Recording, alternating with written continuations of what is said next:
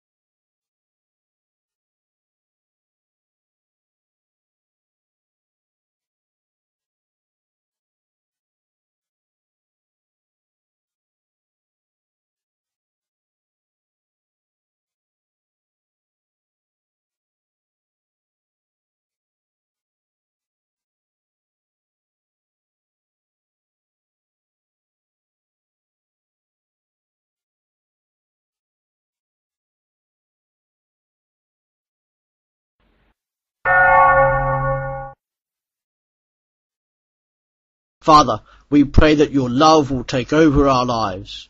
We also pray that we would follow you faithfully, live lives obedient to you, and give praise to you alone in all circumstances we face. Lord, in your mercy, hear these prayers of your children. Amen. We come now to praying for the needs of individuals. Father, we lift these dear ones to you who are in need of a healing touch and to be held in your arms of compassion. We bring before you these three grieving families, and we pray that you will give comfort in their grief and as funeral services are prepared. For the family of Annette's mother, the family of John, and the family of Gladys. We lift to you these people who are unwell at this time and ask for a healing touch from you and for you to help the medical teams.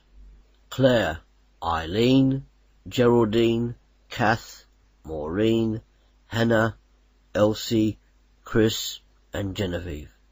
You may provide a healing touch and guide the hands of the medical staff treating them. We lift to you Kathy, who is recovering from surgery. Be with her and her family as they support her. Give them an assurance of your presence and help the medical staff treating her.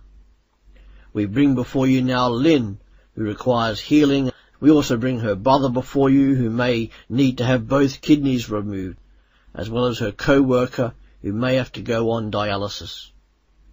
We also bring before you Beverly, that she may be healed of long-term injuries and that you would guide and provide for her as she ministers to others. We lift our brother Richard to you, who is just coming out of a time of depression. Lord, please lift his heart and his spirits, and do let him know your presence, Almighty God, with him. We pray also for Terry Hanford, who has Parkinson's disease. This week has been quite an ordeal for him, and we lift him to you. Give him comfort, Lord, encourage him, and let him also know that your Spirit is there with him.